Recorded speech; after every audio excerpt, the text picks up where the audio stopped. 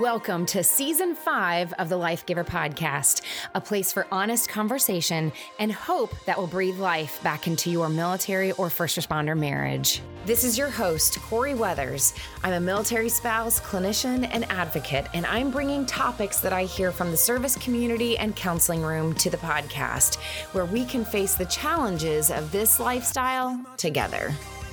Welcome to the Life Giver Podcast. This is your host, Corie Weathers.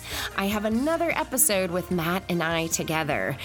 I know a lot of you guys like to hear from Matt, and I'm always happy when he can join me. And so I'm excited to share with you the webinar that we did back in August. If you remember, we put out a live webinar event where it was a 2-hour event where the first hour was public, and we kind of taught on the insanity cycle.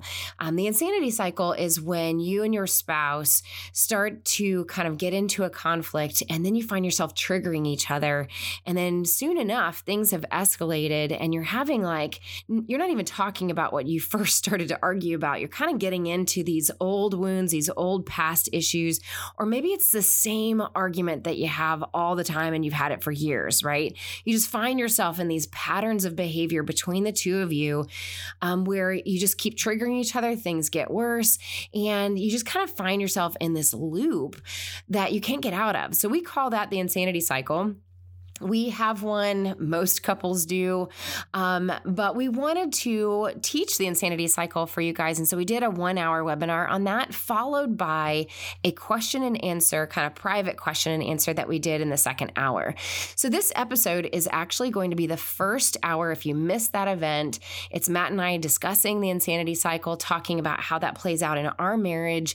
And then if you would like to have access to the second hour where we took questions and kind of interacted with people a little bit more, you can go over to my website, Life Giver. It's life-giver.org. And I'll put the link in the show notes where you can get access to that second episode, because otherwise this would be an 1.5 hour long episode. So I hope you enjoy this episode. I hope it's helpful to you. And here we go. This is a 2-hour event. We're going to have a break in the middle. So I know some of the guys are tuning in like, what did my wife drag me into for a 2-hour thing on, I see Krista, yes, a 2-hour thing on a Thursday night. I don't even want to guess. Right. So a 2-hour event. But here's what it's going to be. So those of you who are watching on Facebook, it will be 1 hour, and we're going to shut down Facebook and give the rest of what we got to those of you who registered on Zoom. So here's the format. We are going to take the first 45 minutes or so, streaming in both locations, to teach on a topic that is definitely, I don't want to say near and dear to our heart, because it's a tough topic. But we're going to teach on a little bit about how you can interrupt the crazy cycle that might be existing in your marriage and in your marriage communication.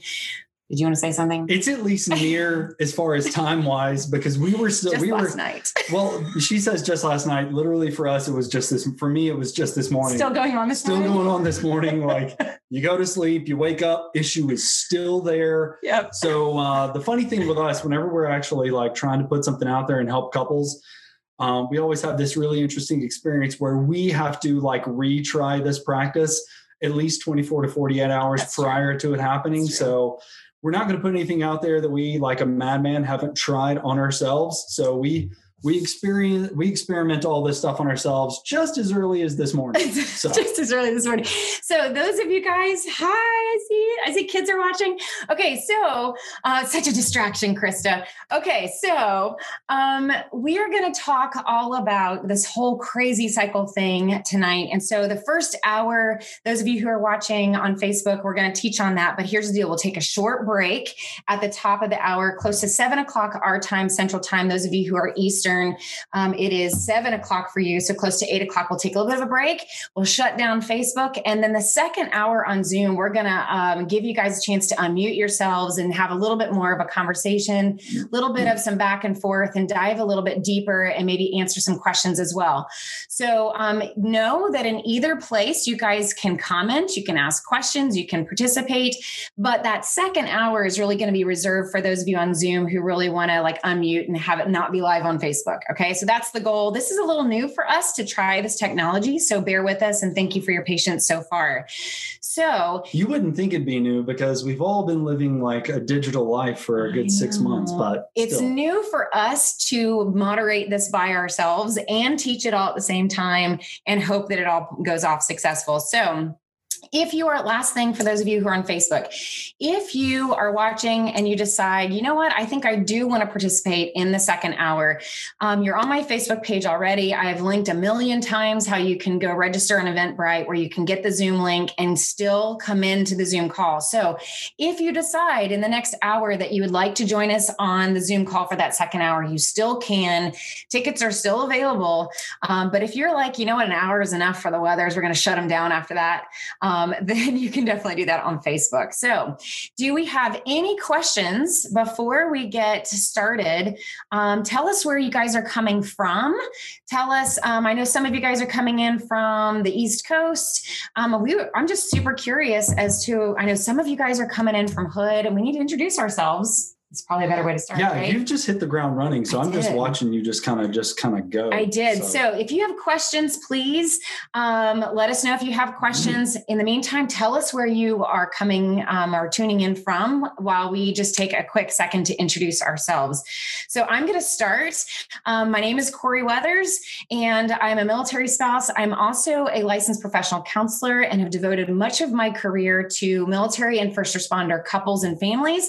It's just my thing. It's my niche, and you dragged me into this whole military lifestyle. So I just embraced it, and now we love it. And I can't think of anything else better to do. So in my spare time, I'm working with service organizations, working with couples just like you. And marriage is really just where I have the most passion, because I think if we can get marriage right, we can change generations. And that's kind of my goal, to change as many generations as possible, including my own. So that's a little bit about me. You want to go? Yeah, my name is Matt Weathers. I'm a chaplain in the U.S. Army. Anything I say tonight will not be, I'm not speaking on behalf of the Department of Defense. I am speaking to the heart of those people that serve in the Department of Defense. Really what I want for you, my want for you and your family is that it's a sanctuary. I don't know about you, but my days are hard enough. They are long enough that when I come home, I want to have a place where we're not arguing, where I feel at peace with the family, a place where I can really plug back in and not feel like I have to, do some massive major catch up in order to do that. But also I want to be able to help you guys understand some of the, I don't want to say tips and tricks, because it's not like you snap your fingers and things just get better. But some of the things we've had to institute that we have to keep reminding ourselves over time in order to help our family be what we want it to be, the ideal that we hold for ourselves. So we know exactly how hard it is. I mean, we've been at this for 12 years. The military life. No, yeah, we've been married for 21, but we've been in the military life from Virginia. I bet it's colder up there. Virginia, Italy. I bet that's a real good wine up there. So, but you said everybody, yeah, I also get easily distracted. So, what's really distracting right now is the sunbeams that are on your shirt. So if you want to you might, maybe we can, it's going to get bright, guys. Hold on. Oh, no, there we go. Okay. Yeah. That was distracting. It's worse. Look what you did. Okay. So it's just going to be what it is. We're going to, the sun is going to set in Texas with all of us together. So yeah, like Matt said, we've been married for 21 years. We do not have it perfect in our marriage. Like he said, we even found ourselves having to apply the same material that we're going to cover tonight in our own lives last night and even this morning. And so we are going to dive in. Nicole, I did see your question on Facebook about, will this be recorded? And the answer is yes. We are recording this, and the full 2 hours will be recorded. Anybody who shares anything in the second hour on Zoom, all of your personal identifying information will be produced out of that. And then we will have a recording where people will be able to benefit from this later. But for sure, the first hour will be available at some point, maybe as early as next week. So we'll just see if I have the time to produce all of that, but we will make sure that I post on Facebook, on social media channels when that's available. So those of you also who are interested in staying in touch and want to know when that is released, another way to do that is to subscribe to my newsletter. You can do that by going to life-giver.org, where you can subscribe to that. And that's an easy way to find out when new things are happening. So yeah, you good? Yeah. All right. Got that out of your system? All right, cool. So what we're going to talk about tonight is the insanity cycle. It's been termed that by an emotionally focused therapist. It's something that I think every couple, every relationship actually experiences. We're going to use terms like spouse. So we're going to keep it gender neutral. We usually use like a serving spouse and a supporting spouse, but, spouse to spouse. And we wanted to lean in and acknowledge something that I think we all experience, which is that you want to be close in your relationship. You want it to be working. You want to be higher functioning than any of us are. You want to have that attachment and that connection. And there are different roles that each person will play in that we'll talk about. But kind of the way that we experience the insanity cycle, at least we have in the last day, is we try and lean in to get better, deeper understanding with one another. And then in the midst of that, we each kind of default back to chosen roles and to habits and to patterns that it's very difficult to get out of. And it takes a level of maturity in your heart and in your actions to recognize it, to arrest it in that moment, and then to choose a different path. Because insanity, the definition of insanity is doing the same thing and then just hoping you get a different result. And so we're hoping that we can encourage you just from being vulnerable and open with our experience and some patterns that we recognize that everybody has. So yeah. So here's the thing. I want to speak to what everybody might be feeling right now, whether you're on Facebook or Zoom watching. Right now the world is just off. If you didn't notice, it's off and things are a little crazy. And one thing that I'm definitely noticing in the culture in my sessions, especially because, counseling sessions are a place where everybody feels a little bit safer to decompress and share how they're really feeling. And so one of the things that I'm seeing definitely across the board is everybody's definitely been anxious for a very long time. There's a lot of big decisions to be made about school. Some of you guys already started school with your kids. Some of you guys are still waiting like we are. And at first it was kind of nice to have everybody home and be around your spouse a lot. And then, and now kind of we're getting into this place where we're kind of like not sure how we feel about the fact that everybody's home anymore. And we've kind of gone from a place of high anxiety to a place of like lots of close contact, lots of waiting for that uncertainty to end, really needing people to make decisions. And I even heard someone say today, I just want to go back to February. I just want things to go back to the way that they were. And when you feel like that's not coming anytime soon, it just leaves you in this heightened anxiety place. And I think that when we're already feeling anxious about the world and about our kids and about like whatever your parents, whatever else you might be going through, we bring that anxiety to our relationship and it makes it that much easier to set each other off, to be triggered by each other, to say things we usually don't mean, to be a little bit more irritable. And we won't go into it tonight, but, Matt and I went through a long time ago what it was like for both of our adrenal glands to be completely depleted to where we were not experiencing stress very easily. And then really taking that out on each other because our adrenal glands couldn't even keep up with the stress that was in our life.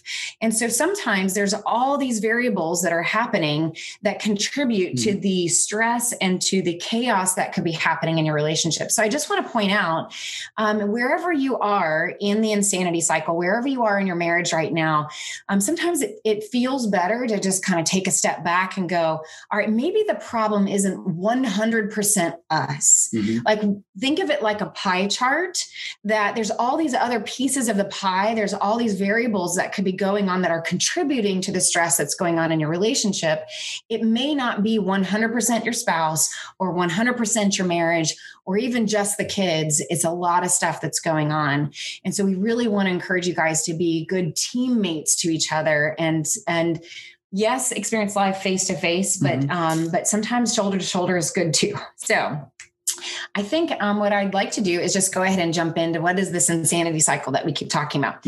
So I'm going to screen share and I'm going to screen share this with definitely our Zoom. Facebook, be patient with me for just a second. So what I will do, screen share it on Zoom. Yeah, that's all I'm going to do. So Facebook, you're going to be kind of without a little bit, but I might be able to, so let me screen share here. And if you wouldn't mind, Matt, to go ahead and just kind of talk about thumbs up. Those of you on Zoom, if you can see the picture. There we go. Everybody can see it. Can you see it large screen? See it big enough? Yes. Awesome. Okay. So those of you on Facebook, I will put this picture in the comments, and I'm going to let Matt go ahead and start on that. And that way, Facebook, you can access it when and if you can. So what we've typically seen with helping out marriages, she's been a counselor. We've been doing this for about 20 years, is that we marry our opposite. And it may not be a totally polar opposite, but I think the longer that you are married or in a relationship, you can kind of tend to push one another away or towards that other opposite area. And so when we're talking about an insanity cycle with communication that eventually evolves into an argument or an ineffective argument or ineffective dialogue, rather, you usually have one that's a pursuer and one that is a withdrawer. So in our relationship, I'll speak from the pursuer kind of behavior, is that I normally tend to try and lean in to fix problems. Even if she were to walk away, which she doesn't, but she'll at least kind of sit there. I'm trying to lean in, trying to fix the problem, trying to talk about it a little bit more. And what I know with pursuers is they usually tend to be more extroverted. So it's not just a matter of I want to fix the problem. It's also a matter of I have to talk the problem out loud before I can really figure out what it is that's going on, what I'm thinking, what I'm feeling. So I usually tell her the first few things that I say outside my mouth are not exactly how I feel. It's not what I think. And so don't really totally rely on that. Let me at least talk it out a little bit more so I can actually get to where it's at. What that requires from her, and she'll speak in a minute to what it means to be the withdrawer, is to actually manage her emotions in such a way that the things that I'm saying don't get her triggered and don't get her spun up, so that I have an opportunity to get to where I want to get. And that's when it's ideal, that's what happens. When it's ideal, she's able to kind of calm herself, to think through what it is that I'm saying and to allow me that space. But that is not what happens in the insanity cycle. So when I'll lean in as a pursuer to try and fix the problem, to bring up what could be a hot topic, even if I feel like it's a safe time, I could be out like, do you guys remember date nights? It used to be this thing like long ago, people used to get into their car, which is this thing with wheels, and you would go to a place like out to eat and people would serve you and you could actually eat in that place without fear of dying. So when we used to go out on date nights and you feel safe and you feel connected, the pursuer is like, now is the optimum time to work on our problems. And it's not. And it took me years to go, I should actually be here in the moment. So with my pursuing, what I'm really trying to do is get connection, trying to get over something that's difficult in our life, really talk through a hot button issue so that we can get on the other side of it, so we can have shared understanding about that issue, or to try and get through something that is in the moment a difficulty in order that we can be close. But that's really not how you as a withdrawer kind of see that. No. And so one of the things that I want to point out, and those of you who are watching on Facebook, I posted the graphic that I'm showing to our Zoom participants on the main page. So it's there at the top of my main Facebook page. But here's the thing. So we all kind of enter this insanity cycle at different moments. And so the withdrawer could start it. The pursuer could start it. Notice it's an infinity, which means there's kind of no beginning and there's no end, right? So we're going to talk about does it matter who starts it? Does it matter who And that's a key thing. Yeah. I mean, if it's an infinity insanity cycle, blame doesn't really come into matter. So the more that you're attempting to blame, the more you're attempting to find fault with the other person and try and say, you're the problem. And that's what's key. I used to have a narrative counseling professor, Tapiwa Muchawera, and he would say, the person is not the problem. The problem is the problem. He was from Africa. And it was wonderful the way he would say it. And I remember that because Tapiwa is I think it was from Nigeria for Matthew. And so I would constantly come up there and go, the person is not the problem. The problem is the problem. So in all of this, before you start with the withdrawer, you've got to realize both the pursuer and the withdrawer, their intent is to either fix the marriage, to gain connection or closeness, to restore that intimacy within the relationship, or to avoid things going bad. So they both, I'm for you, I'm not against you. And so there's that joint issue that you got to realize we're just coming at the same issue in different ways. Exactly. And so if you guys haven't noticed already, we typically marry our opposite. And this is not true 100% of the time, but a lot of times you are. I said that when you were already fixing the tech, but do it again. Versus just go over extrovert. it again. Yeah. But okay, so then I'll skip that then. So notice that him as the pursuer, really we're looking at the top of this graphic, just above the dotted line. That's all I want you to look at right now for just a minute. Okay. So whoever is the pursuer, who typically is the extrovert, just because it says the behaviors there at the top are critical, hostile, aggressive, and attacking, which by the way, I did not make this graphic and I realize that that's a typo if you can't see that. So it's not my fault. But the point is that just because those behaviors are listed does not mean that, like in Matt's case, being the pursuer, that he feels like he's being aggressive. Right? This is actually my experience as a withdrawer of the pursuer, is that I am experiencing him as the pursuer, as aggressive, or as critical of me, or as attacking me. That doesn't mean that that's his intention. No. Okay. So I want you guys to hear that very clearly. Just because you are experiencing a certain set of behaviors from your spouse does not mean that that is their intention. We're going to get to that here in just a minute. Okay. So when I experience him as aggressive or critical, doesn't mean he's trying to do that, right? Notice how that arrow goes straight down to the primary emotion. So now we're going under the surface, right? Under the surface means that he is not experiencing those primary emotions. I'm experiencing that under the surface. Okay. So under the surface, under that dotted line is what we are experiencing that the other person is either not seeing. And sometimes it's subconscious even to us that we are not even aware that we're feeling that way. Okay. We all are interacting above the surface, above the dotted line. And so above the dotted line is the conflict that's happening between the two. And one thing you got to know when we're looking at those two primary levels of emotion, you're going into it wanting connection. But what we end up creating in the other person are those levels, those primary emotions. So when we're talking about marriage, I can't control her. She can't control me. I could never look at her and say, you've made me mad, because I don't have a switch on me that she can just go, mad. And she's made me mad. Really, it has more to do with the influence that she has in my life and the influence that I have in her life. So if I go in and go, wow, if I go in this way, with these behaviors that she perceives as critical, hostile, or aggressive, I'm going to create those primary emotions in her. That's not what I want to accomplish. And so you're going to influence me to feel those primary. So it's so hard, right? It's even hard for us to change that language, because when he, let's go back to that just so I can articulate what he's trying to say here. When he pursues me and I experience it as critical, right? He's, whatever he says, and you guys can start to hopefully applying this to your own life. Like, what is it that your spouse or whoever's the pursuer, what is it that you're trying to do? And what is it that you're actually saying?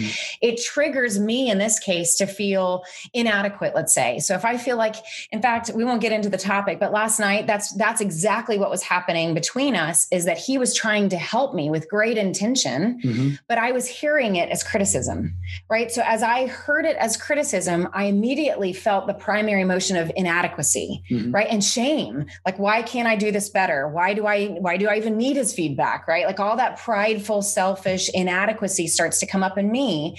And if I don't slow down long enough to pay attention to the fact that I'm feeling that way, it's almost like we just got for our son today, a trampoline in the mail. Like it just came. We haven't even set it up yet. But those primary emotions, let's stop that screen share for just a second.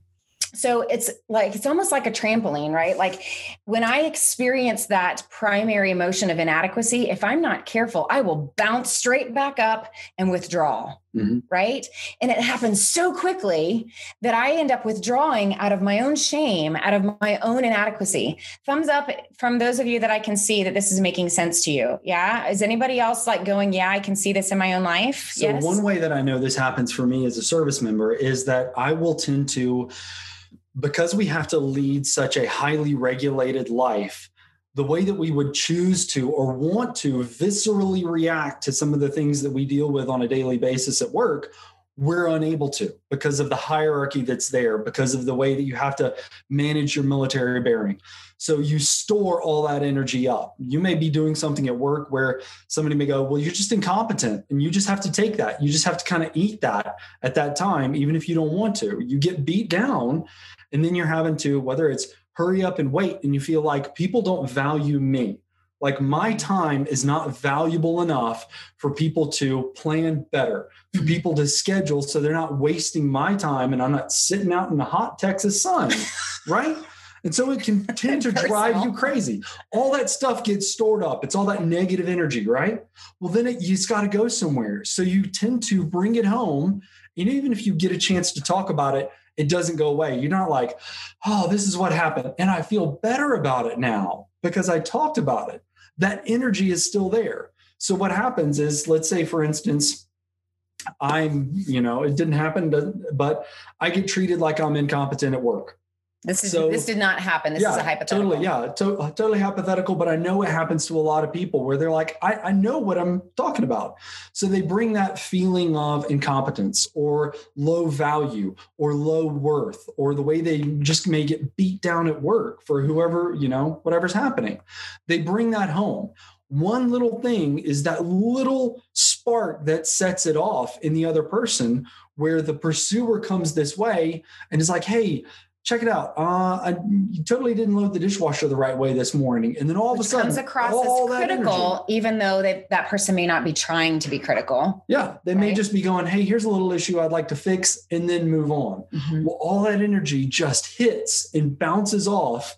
That one little verbal interaction hits, bounces off that negative energy, and that's where the cycle just starts. Okay. So if I'm not aware of how his behavior, whether he was intentional about that or not, if I'm not self-aware of how that is triggering me, I'm going to bounce straight up, and whether I'm the withdrawer or the pursuer, it's going to cause me to react, right? Mm-hmm. So when I react as the withdrawer, I'm going to immediately start to withdraw, which is what I did last night. I started to withdraw, and I started to kind of close in, and I want to escape from the tension. I want to escape from the conflict. And by escaping from the conflict, so remember when Matt said, we're all trying to find that attachment. We all want to be connected. Mm-hmm. We don't want this insanity cycle in the marriage. So for the withdrawer, I'm speaking to all those introverts that are always running away from the conflict right now. Okay. I can see, I see some of you raising your hands like, that's who you are. Okay. So I'm going to speak for you guys for just a second. Our withdrawal is all about trying to maintain the attachment of the marriage. Mm-hmm. We're trying to end the tension, end the conflict, because we don't want to feel further separate in the relationship. So our withdrawing is all about, let's end this quickly. And maybe if I just stop talking or stop fighting or stop whatever, withdrawing, then it will be over sooner. So it's a common phrase for her is like, can we just get by this? Can we get past this so we can get back to peace and stability? I think my words this morning were, I think I just need to be alone. Yeah, and totally. Yep. At that point in time, you do you. You're out. You do you. And so when that happens, that's when I lean in and I go, well, I'm not resolved. Like there's still some spilkus in the Connecticut, and I don't know what's happening. Like some of y'all feel me. You're old and you watch Saturday Night Live. No, it's not Southern. It's Yiddish. Oh, okay. It's okay. Somebody didn't watch Saturday Night Live growing up. So you got that stuff there and you're like, I got to get this out. I got to talk about it. And you're kind of ruminating. You're like, I don't know why I feel this way. Why do I feel this way? I feel this way because it's something that you, and we like direct that energy towards that other person, and they are not wanting to deal with the energy and not wanting to resolve it. Okay. Before we get to what to do, I think we've got to finish out. Thank you to those of you who are interacting on Facebook. I do see you. Those of you who are I want you to have the opportunity to explain your primary emotions that you experience as the pursuer when I withdraw. Okay. So just like I experience those feelings of inadequacy when I withdraw from him, right? When I withdraw, then it's going to create the opportunity for him to experience what? I'm not important here. everything comes in messages. Okay. So I think when we grow up, our parents, people that we interact with, people that we assign value to, depending on their level of interaction with us, we allow them to like press record on our little tape recorders. You remember those big tape recorders some of y'all are old enough. I keep mentioning age, but those tape recorders, we had to press play and record at the same time, or you had to press the little red button, right? So when we grow up, we allow people to just record stuff. And we're like, we walk around with our tape recorder and we're like, oh, well, you're a valuable person in my life. Here, record something. And then we get that little message. And the more we listen to those messages, and we tend to gravitate towards negative messages because we'd rather fix our weaknesses than lean into our strengths. Those little negative messages we start to hear over time. And so in those interactions, if it feels close enough to a previous message we've had, we tie it together. And we say, oh, well, that's what this means, that I'm not good enough. Oh, I'm not worthy of you to spend that time to try and fix what we have going on. And, or you're just going to be defensive and this is like our big one is you're not willing to admit when you're wrong or that you did something and that you don't want to apologize for. Mm-hmm. And so after we go through the insanity cycle enough, the apology comes, but it doesn't feel like an apology. It's like a Sabo round apology. So, and by that time we flipped, she becomes the pursuer, I become the withdrawer. So, but what I feel, my primary emotions are, unwanted, isolated, abandoned, unimportant, disconnected, unloved. And it tends to wrongly confirm my worst fears. And out of that fear, I want to prove that fear wrong, which then sends me in the loop again to go, in order to prove that fear wrong, the fear that I'm unloved, we really need to get some connection. So I'm going to double down on pursuing you, which leads to. Yes. So with which we start back all over again. Okay. So I see some smiles and some kind of like nudging that's happening on Zoom with a few people of like, that's you, or that's me, or whatever. So I'm assuming some of this is relating. So such a shift to realize that the withdrawer is actually trying to maintain the connection. Jessica, thank you for seeing that. Okay. So here's the thing. I'm screen sharing again for those on Zoom, our graphic again. I want to show you something. If you didn't notice already, look above the dotted line and notice how the secondary emotions on both sides are the exact same emotions. Do you see that? It's very, very important that you see this, because regardless of whether or not you're the pursuer or the withdrawer, what we are actually experiencing of each other is the same emotions going back and forth.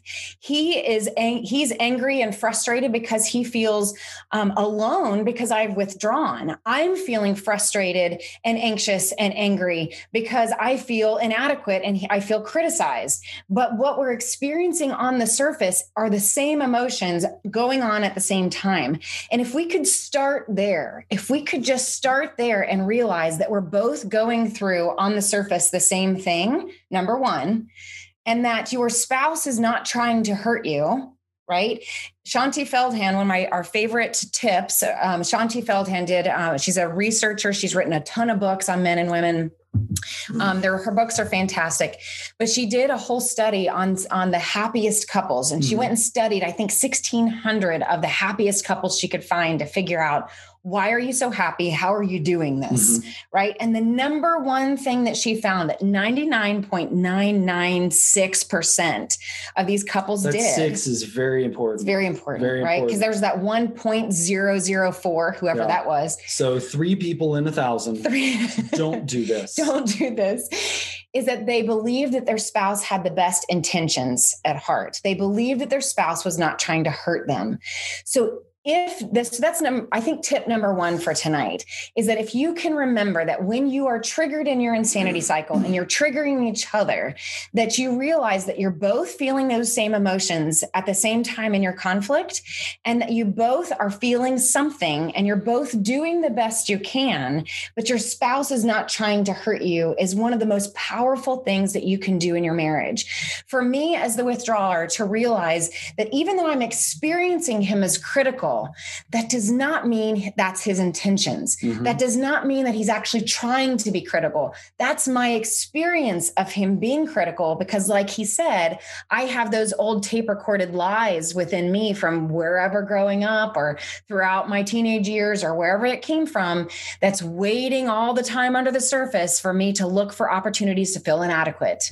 Right? Just like maybe for the pursuer, under the surface, there's, like he said, the fear of, is it possibly true that I really am alone in this life? And my experience of my spouse is that I'm going to be left alone because you keep withdrawing. Does that make sense to everybody?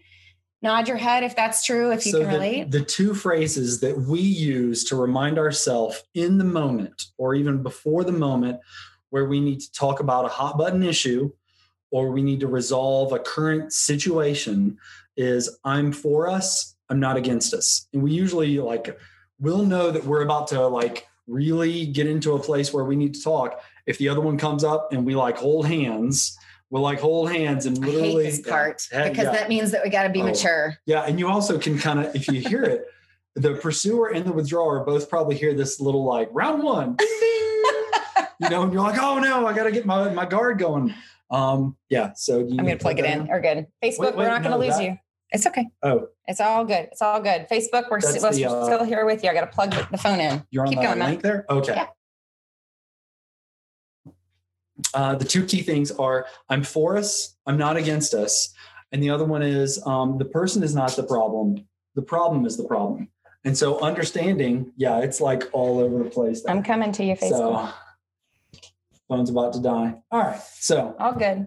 If you can understand that the problem is the problem, if you can understand that I'm for us, I'm not against us, that really couches whatever you're about to talk about, whatever you're about to discuss the right way so that you can actually kind of go into it, let your guard down. So we've talked a lot about the insanity cycle.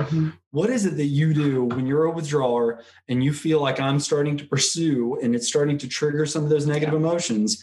What do you have to do as a withdrawer in order to stop yourself and engage in the moment in the correct way? So stick with me while I kind of think through this. So I think for me, first I have to tell myself, is it that he's actually being critical, or is it just that that's my just experience of him? And I always have to tell myself, he's for me, not against me. He's doing the best he can. He's not trying to hurt me. And I'm sensing myself starting to shame spiral. So if you don't know the difference, guilt is a productive emotion of I made a mistake and I'm going to right that mistake. Shame is I am a mistake. So anything that starts with, in my head, anything that starts with I am fill in the blank. I am not good at this. I keep messing up. He's pointing out a flaw and I feel embarrassed about that or inadequate, whatever those messages that are happening in my head, when I can start hearing in my head that kind of defeated feeling, that deflated kind of experience, I know that I'm starting to withdraw. Right. And that would be another tip on this insanity cycle, is that we need to be looking in our spouse for that moment of deflation. Right? Because we both are going to do it above the surface. As soon as we get triggered, you're going to see the nonverbal deflation, right? As a withdrawer, I'm going to deflate, and I'm, you know what the shame, the look of shame looks like, right? It's like this, right? It's like that discouragement of, oh, here we go again, right?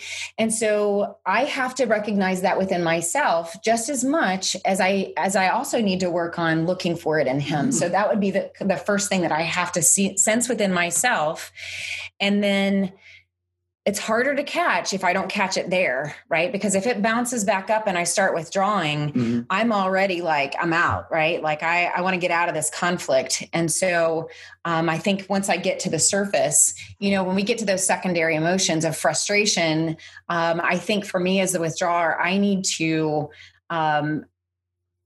arrest the withdrawer within me. And I think what I've worked on really hard over the years and the last 20 years is learning to force myself to actually pursue you when I want to withdraw. That's really hard. One thing I've noticed about her as an introvert is that often she'll think things so intently that she may think that she actually said it or that she did it. Whereas with an extrovert, I know whether or not I'm saying or doing something because I'm either getting energy from that moment or I don't have the energy because I haven't been able to have that level of interaction. And so when she's having that kind of like withdrawal, inadequate, or shame. Yeah. When she's having that shame where she feels like, oh, I didn't really kind of lean into that. I've got to pay attention. Let me think about it for a second. I think this is hard because we're only in our own skin. It's really hard. So when you look at those primary emotions on the bottom, I am responsible for whether or not I choose to entertain the primary emotions on my side. Mm-hmm. Does that make sense to everybody? Like, he's not responsible for knowing whether or not I'm feeling inadequate or whether I'm feeling shame in that moment. That's not his responsibility because he's not in my head and I'm not in his. Mm-hmm. He has influence into whether or not he behaves in a certain way. In his worst moments, can the pursuer actually be critical and aggressive? Absolutely. Mm-hmm. All of us in our worst moments can actually exhibit those behaviors, whether we want to or not. And the further the insanity cycle continues, the more these behaviors are actually going to be happening. So I have to acknowledge within myself and choose whether or not I will entertain those primary emotions under the surface. Mm-hmm. He can't do that for me. Yeah, I think also the awareness is what I was trying to get to. I was trying to get the right words. The awareness that in this situation, I have to maintain an awareness that I am underestimating the amount of energy that I'm bringing to the moment. And she may be overestimating it, the amount of energy that she's bringing into the moment. Meaning he doesn't realize how much he's actually pursuing. Yeah. And I'm actually feeling like it's too much when he may not actually be pursuing as much as I feel like he is. And so what happens if I feel like she's not bringing enough energy into the conversation, the argument, we're going to fix this moment, I feel unseen. And the most powerful thing for a human is to feel seen. Because when you feel seen, you feel understood. And when you feel understood, you can then feel loved. Mm-hmm. And if people aren't seeing one another, they're seeing past that person, or they're so closed into themselves and they're only seeing their own emotions and their own response, that's when the other person becomes deflated because they're bringing something up in order for us to resolve it and get to it. But then they're like, oh, but all right, I'm going to say it again. All right. And I'm going to say it a little bit louder this time because I really need you to engage on this so we can really fix this out. And then all of a sudden I'm going to bring a little bit more energy and, oh, you're trying to walk away. No, apparently you don't really want to fix this. Chase people down the hallway. Yeah. And so I, in the insanity cycle, to arrest it, have to manage the amount of energy that I'm bringing to that moment. I have to really ratchet myself down where she may have to kind of come up in an energy level. And that may be her asking clarifying questions. It may be her like restating or active listening that I'm like, okay, all right, cool. She's seeing me. She's getting it. Even if she's nodding her head, I'm at least being able to kind of get this out so I can get to what I think may be the root problem. And remember, the person is not the problem. The problem is the problem. In that moment, it's taken me 20 solid years to control my heart rate, to control the volume of my voice, to be able to control, to really slow down. And I mean, it may be me sitting on the floor, closing my eyes and working very hard to choose the exact right words, because in my pursuit, I have done damage. In my pursuit, I have caused harm and really created a complexity. And this may start with, you left the cap off of the ranch dressing. And then it may get to, at the very tail end, well, so, you never finish anything in life. And all of a sudden you're like, how you know you're definitely how did we really get to add all these things in? Well, it's because I am poking and prodding until I get that level of energy. But I'm never really happy when I finally get all that energy, when it finally comes back my way, because then I become the withdrawer and you begin to pursue? Yeah. So let me just say, I often get a lot of questions. And so I would love, there's not always one or the other, perhaps both. Yes. Okay. So that was exactly where we were going to go. I think your name is Rue that just posted that on Zoom. Okay. So I often get a lot of questions about, well, what if I'm not always the withdrawer? Like sometimes I am the pursuer and I become aggressive. And so here's just what I've noticed. There is no way to like box everybody up and label everybody. But what I have noticed is that when we first start the insanity cycle and start to trigger each other, we tend to take on our typical default roles of pursuer or withdraw. But what happens is the longer you're in that insanity cycle, the more intense it starts to get. At some point, everybody flips. He had a really great way of explaining that. So in Myers-Briggs with Carl Jung, he has this idea that when we get to our lowest point, call our shadow self. So for me particularly, I'm normally intuitive, which basically means that I kind of feel I feel like something is the right thing to do. And I'm pretty confident but I may not be getting that information from the world around me. I may not have read that somewhere. I may not have heard it. I just kind of have an internal intuitive sense that this is the right thing to do. So an intuitive person becomes either hungry, angry, lonely, or tired to a really high level, they automatically flip to sensing. And so they are taking way too much energy in. So when we're having a conversation and I just kind of like, I'm sensing that this is kind of something that we need to deal with. This is, a hot button issue. I'm kind of sensing this is going on within you, but I don't really have information. She's more of a sensing person. She's like, oh, really? So where is that? Where did you see it? When did I say that? When did I say it? When did we agree we were doing that? Where did I do that? Point it out. I needed, line by line, where I'm like, I can reason him out of his sensing any day, out of my which intuition. drives him nuts. Yeah, out of my intuition. Yeah. Yeah. So you say sensing so much because it's like you feel like everybody is sensing. So when that's going on, after the conversation has happened long enough and I lose energy, or I feel unwanted, alone, abandoned enough, that's when I just kind of pop smoke and I'm like, okay, whatever. That's when I shut down. That's when I become distant because I am like overwhelmed and I choose I'm like, okay, well, I'll just match you. And that's what's funny is like at some point you kind of hop and you're like, oh, well, in order to do this, I just kind of hop over to the other area and try and match you. When you choose maturity, you are taking your emotions and your response, and you're just putting it on hold. Okay, so if you need to have a little pad of paper where you're going, this is how I'm feeling, this is what I'm thinking. I can think this is one way to go about it. What you want to do is you want to take your emotions and your response and kind of put it on hold. And that's if this discussion or this argument isn't like totally destructive. If you're into personal attacks and feeling threatened in that way, then you really need to call a timeout. Mm-hmm. But if it's just feeling like we're not really understanding, that's when you're in the insanity cycle, when you're not matching and understanding. Seek to understand rather than be understood. Take what's going on inside you, put it on hold over to the side, and know we're going to come back to that. Mm-hmm. So when the other person chooses that level of maturity, the other person has to acknowledge it and go, okay, I know that when you listen to me and you start allowing me in that pursuit to really unpack what it is that I'm dealing with, I know that I'm still causing stuff inside you that I need to circle back around.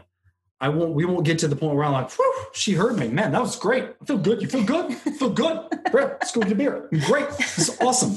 No, I've got to stop, call a timeout and go, okay, I feel understood. I feel seen. Now, what was your response? And then be aware that it's my turn to put my stuff over on the side. Because in that, I may have caused a little bit of damage. In that, I may have triggered some of the things that, she has pressed record on and brought up some other messages so that I can go, oh, no, I totally didn't want you to feel like you were unable to do that. I don't want you to feel like you weren't capable of doing that. I want you to feel like I see you're competent and able. So let me say this before we wrap up for Facebook, okay, and take a break.